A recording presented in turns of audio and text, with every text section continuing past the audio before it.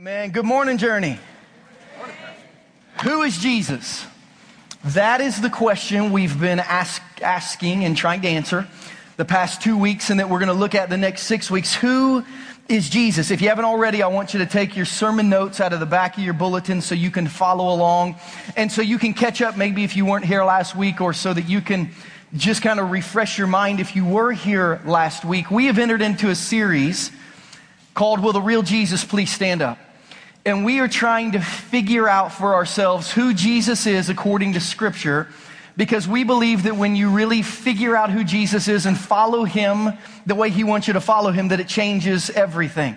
Jesus last week in John 6:35 said that He was the bread of life. And we took a few minutes to look at bread really from Genesis to Revelation and see what Scripture said about Jesus being the bread of life. And we learned that Jesus sustains us. We learned that Jesus is consistent.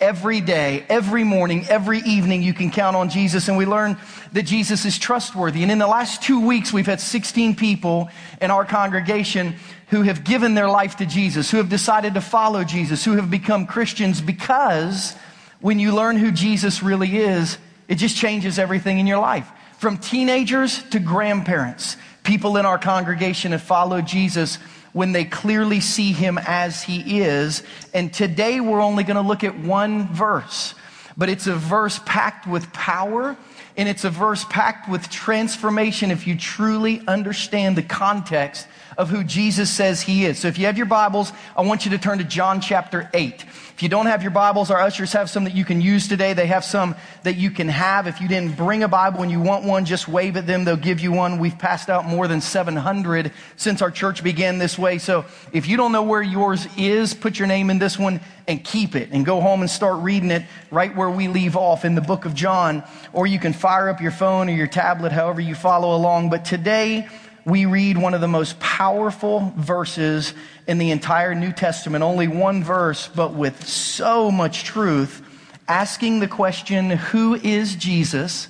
And letting Jesus answer this question for us. Because 7 times in the Gospel of John, gospel means good news. John was one of Jesus' disciples. He wrote a biography of the life of Jesus. Later, church historians and church fathers would come along and they would name all the biographies of Jesus Gospels, meaning is really good news, the story of Jesus. But John, in his biography of Jesus, listed 7 times where Jesus said, I am this. So if we want to know who Jesus is, we should ask Jesus. And He told us last week that He was the bread of life.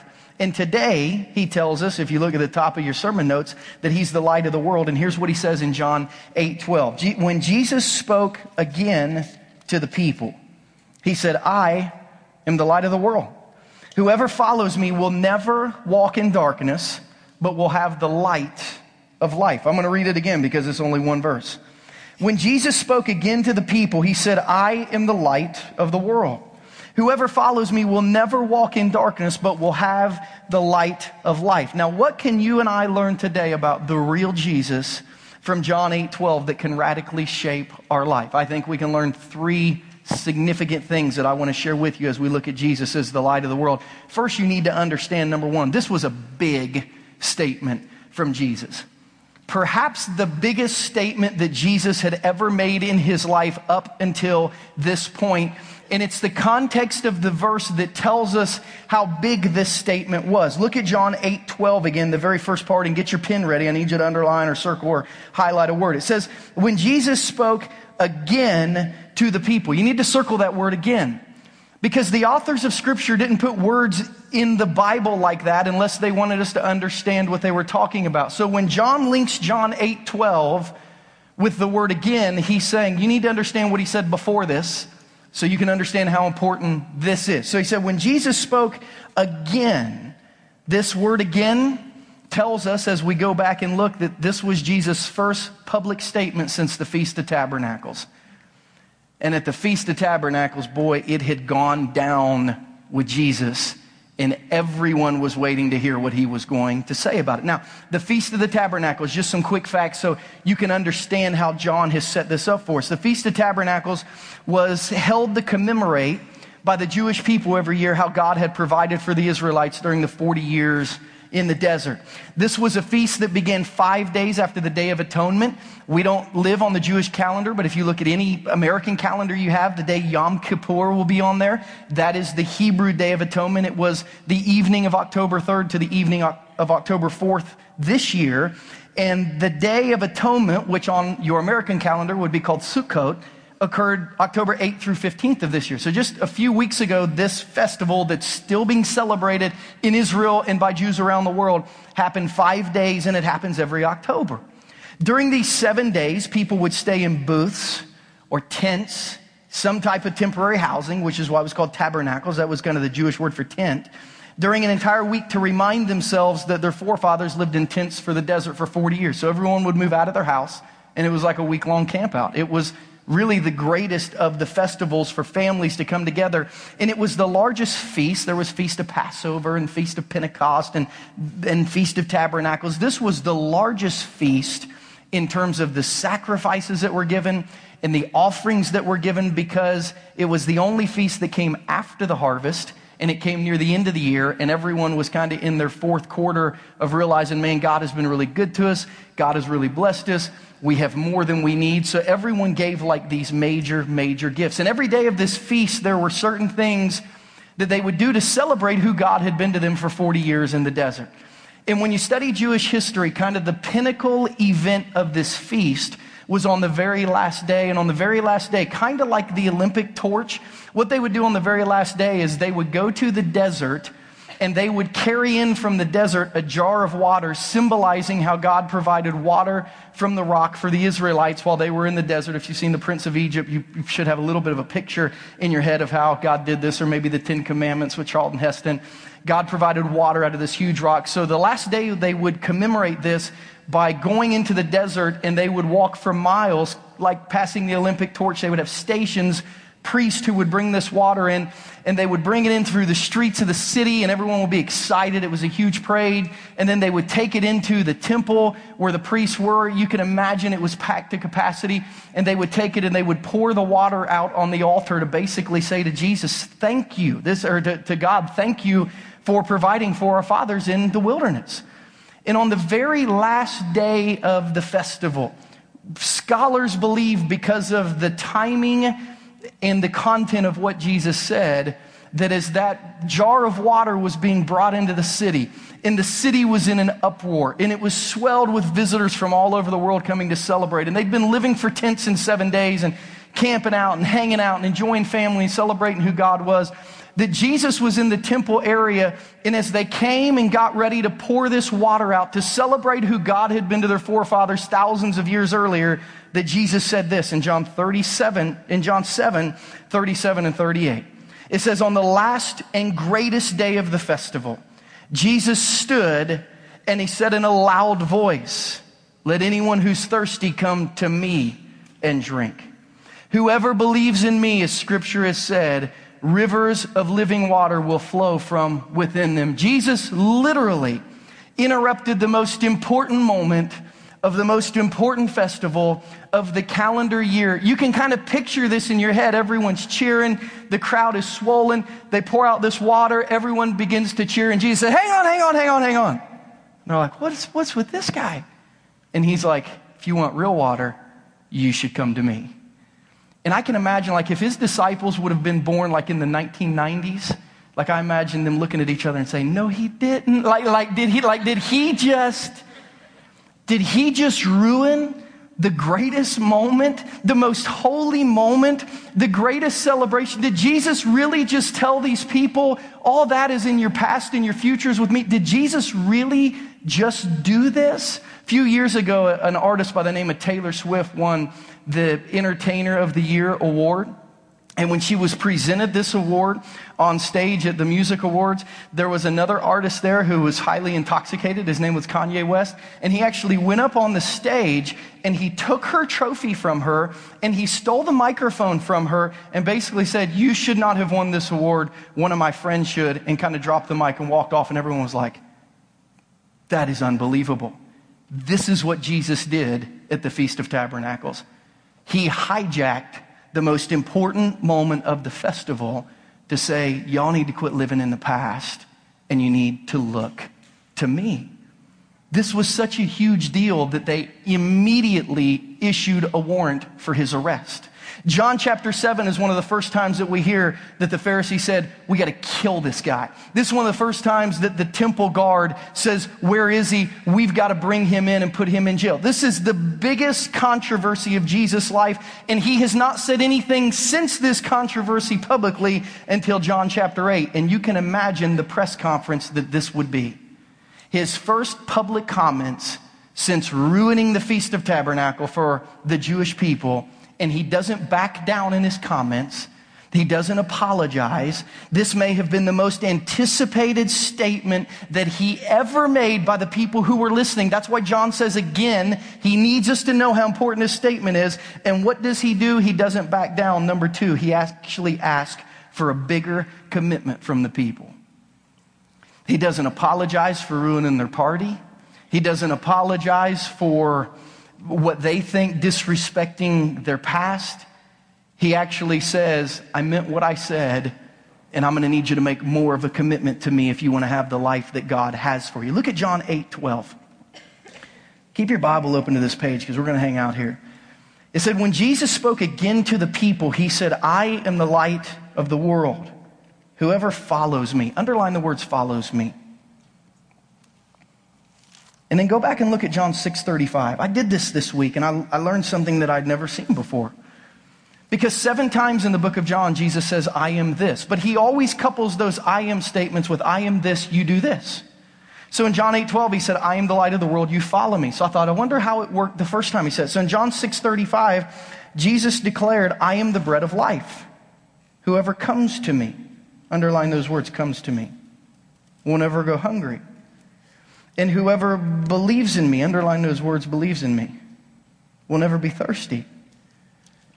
So Jesus, for the spiritual journey that these folks are on with him, he ups the commitment. Let me ask you a question. I don't know if you saw it, but when we phrase the question the right way, you can. Is there a major difference between believing in Jesus and following Jesus? Is there a difference between believing Jesus and following Jesus? Of course there is. And Jesus is now saying, I need a little more of you. As a matter of fact, James, the brother of Jesus, said, you believe there is a God? Good. Demons believe that. Like belief is one thing. And Jesus said, I'm the bread of life. If you believe in me, you'll never go hungry. That's great. But Jesus said, if you're really going to have all of me, you need to turn your belief into action. You need to start following me. And here's what's crazy. So I saw this today and I thought, that's incredible. And my mind immediately went to, I wonder if he does that 7 times. Because I know there's 7 I am statements. I wonder if he ups the commitment level or what he'll give us if we follow him every time. And he actually does. When we look at the 7 I am statements of Jesus and how they shape us, he says, I'm the bread of life, come to me, believe in me.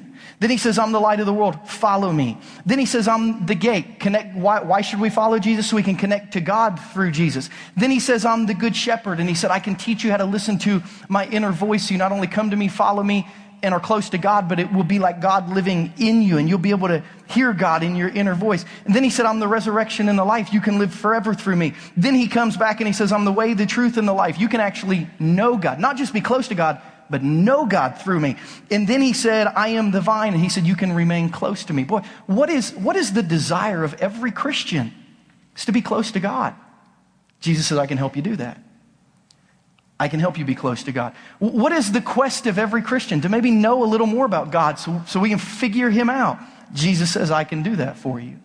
What is the quest of every Christian? It would be to have life in heaven after we leave this life on earth. Jesus says, I can do that for you. But you have to understand there's a progression that you have to take to know me. You have to come to me. You have to believe in me. But at some point, you got to start following me.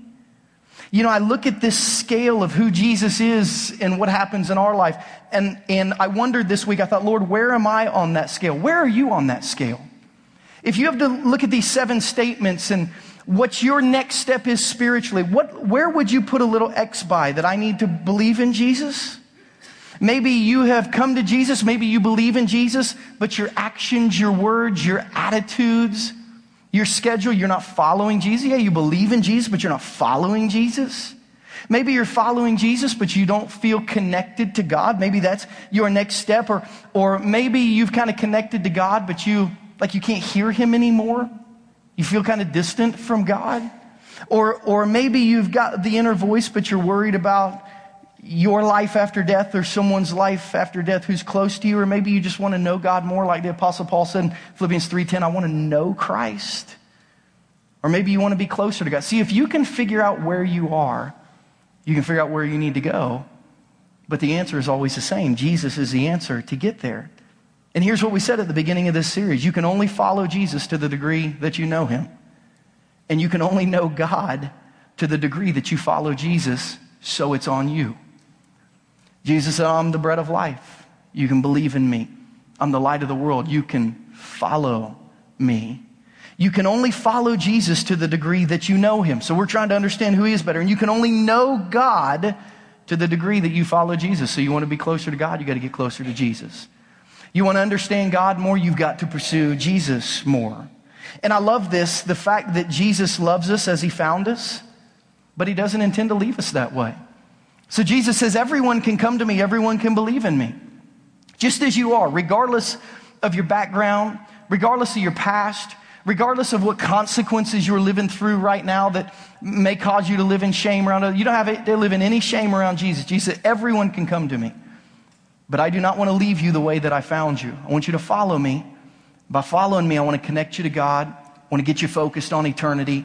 I want to help you learn how to let God kind of drive your inner decisions. And I want to make sure you stay close to God. Jesus loves you just as he found you, but he doesn't intend to leave you that way. He intends to pull you so close to God that it changes everything. Why? Number 3, because there's a big difference between light and darkness. See, Jesus loves you as he found you. He found you in darkness, but he doesn't want to leave you in darkness because there's a big difference between light and darkness. Look at John 8:12 again, because when we look at this one verse through its proper context and in all that it says, it's so powerful. When Jesus spoke again to the people, he said, I'm the light of the world. Whoever follows me will never walk in darkness, but they'll have the light of life. I look at this phrase, will never walk in darkness. And I wondered this week, what are the dark parts of your life that you don't want anyone to know about?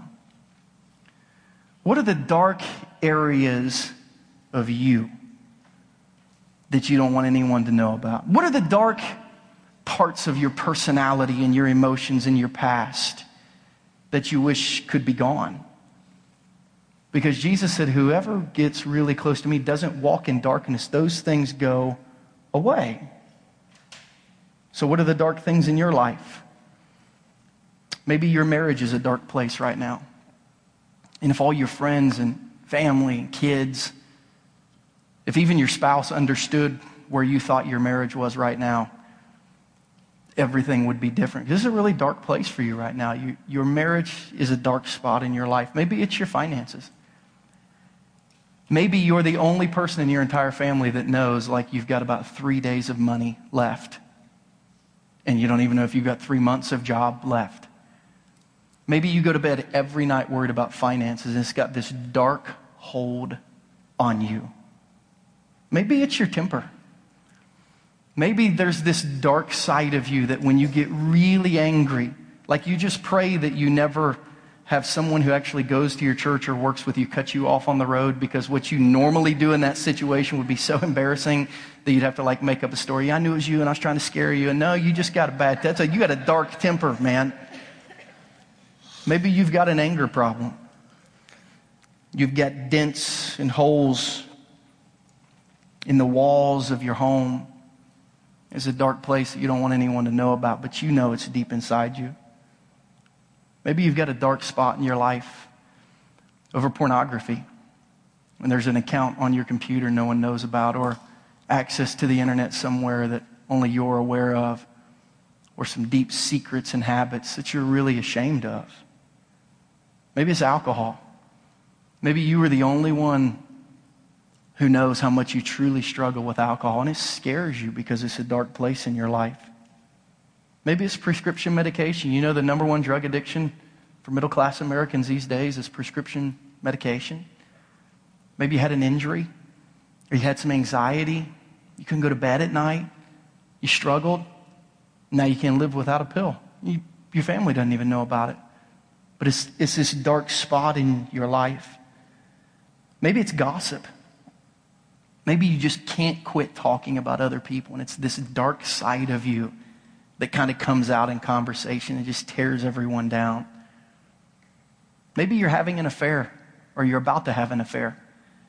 Nobody knows about it but you, deep down, this dark place in your life. Maybe it's your pride.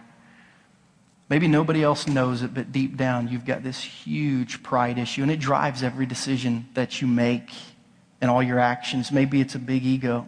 Or in Jesus' day, in John chapter 8, the dark place in the life of the people he was getting ready to argue with was the spirit of self-righteousness. He said, the dark spot in you is that you really think you're spiritually better than everyone. And if you don't get rid of that, God can't use you. Or maybe you have a judgmental spirit, and you look at people who aren't like us. You look at people who aren't like you. You look at people who weren't raised like us, who weren't as fortunate as us to grow up, maybe in a loving Christian home. You judge and it's just a dark thing that's just kind of between you and God. When we look at the darkness in our life, Jesus says, I want to remove that. Jesus said, I'm the light of the world. And you don't have to walk in that darkness. You don't have to have that side of you. You don't have to have that piece of your personality. You don't have to do that because I can help you. The truth of the light of the world, what do I call in your sermon notes, the light of the world truth? There's four of them. Really, one is Jesus wants to help you get rid of the dark things in your life. That's what he's saying in John 8:12 when he says, I'm the light of the world. This is not some supernatural, detached spiritual statement that doesn't mean anything. Jesus said, I'm the light of the world, so you don't have to keep living in that darkness. Whatever it is for you, you don't have to stay there. You have to be embarrassed of it. You don't have to hide from it. I can help remove it. Jesus wants to help you get rid of the dark things in your life. And what's funny is how this process starts with so many of us. Because number two, when you're around somebody who's growing spiritually, you can actually listen for the light. And you say, wait a minute, Christian, don't you mean look for the light? No, I mean listen for the light. You can actually listen as a Christian, and you can tell when the light is penetrating the darkness. You know, my past is in youth ministry. And I love pastoring teens because they're just so honest. But for so many of them, they're so ornery. And one of the things that I used to love to do as a youth pastor is every Friday afternoon, I'd go play football with 25 or 30 teens from our youth group. They're actually 2 or 3 from our youth group, and then just a bunch of kids from their school who weren't Christians. And when they found out I was a pastor, and they like did things teenagers would do. And I was kind of their all-time quarterback, and I remembered the vulgar language that they would use. And then eventually you could listen to the light come on because they cuss and they'd say, sorry, Pastor. We know we shouldn't cuss around you. They were saying, this dark area of my life, I know it's wrong.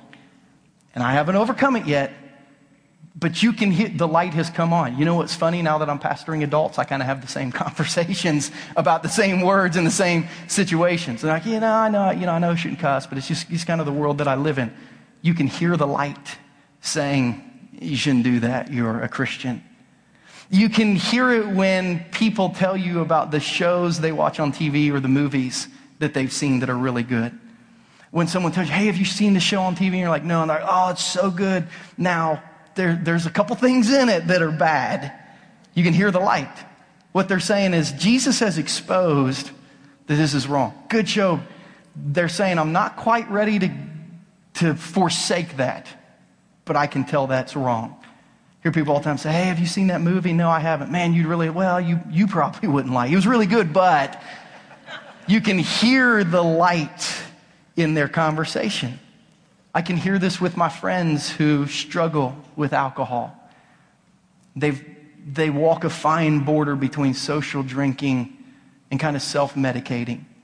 And they'll say things like, I know I shouldn't drink too much. Right? I had too much. What they're saying is the light has come on in this area. I'm not totally done with that yet, but the light has come on in this area. I hear this when people talk about giving all the time. We're a church that's very generous. We love to take offerings because we love to give. And I've had a lot of generous-hearted people saying, man, I know I should give more, but, and they give me a real good explanation of why they are where they are, but they're saying the light has penetrated some areas in my life, former financial mismanagement, greed, materialism, whatever. Jesus is telling me to give more. This light has come on in this area. You hear it with people who gossip. How many times has someone started a conversation with, well, I shouldn't tell you this, but they're saying the light has shown me this is wrong, but. I tell people all the time, Christians don't gossip, they just share prayer requests. I heard that line once. I thought that is like really, really good. I shouldn't tell you this about him, but we should, if you end it with bless your heart, it's a prayer request, not gossiping. It's like, did you hear what they did? Bless their heart. It's like, okay, that's a spiritual gossip. But you can hear people say, I shouldn't do this, but you can hear the light. Come on. I have people all the time who say, I know I'm really negative. It's okay. The light is coming on. I hear this with people who say, man, I heard this joke I want to tell you, but it's kind of bad. What they're saying is the light. You can listen for when the light comes on, and what you need to do in those situations, instead of slapping people's hands, you need to sit back and say, the light's on, Jesus will take care of it. Just know the light's on, Jesus will take care of it. Because number 3, when Jesus' light hits our life, it changes everything. When the light of Jesus really hits our life, it changes everything. Look at John chapter 1. Flip back just a few chapters in your Bible to John chapter 1. Because John carries this theme of light and Jesus being light through his entire book. He actually begins his book with it in John chapter 1.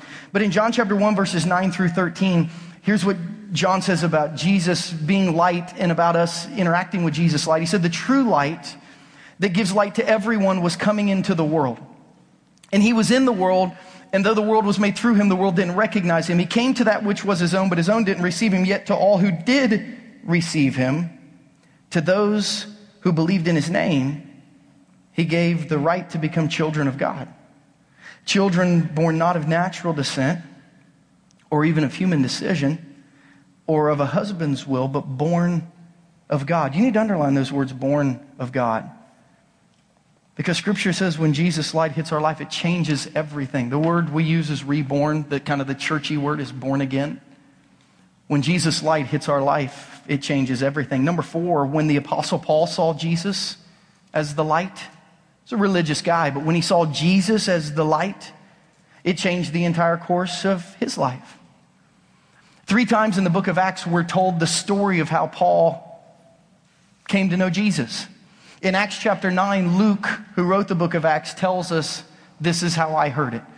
In Acts chapter 22 and Acts chapter 26, he quotes Paul, who he was with, telling his story. And listen how Paul begins his story every time. In Acts 9, as he neared Damascus on his journey, suddenly a light flashed from heaven around him. In Acts 22:6, Paul said, about noon I came near Damascus, and suddenly a bright light from heaven flashed around me. And then in Acts 26:13, he said, about noon, King Agrippa, as I was on the road, I saw a light from heaven that was brighter than the sun.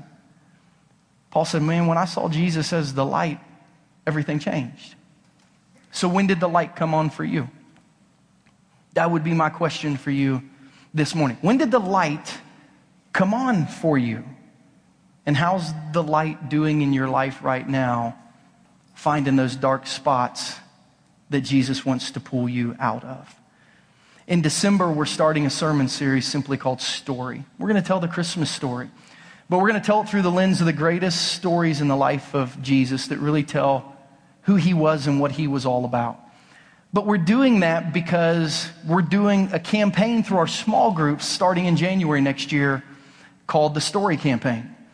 And it's our goal to teach every person in our church to learn how to tell their story through the lens of the gospel. You say, what does that mean? We want to teach every person in our church how to tell their story through the lens of what Jesus did in their life. And we're actually using the Apostle Paul's story. He tells it 3 times the exact same way as a grid.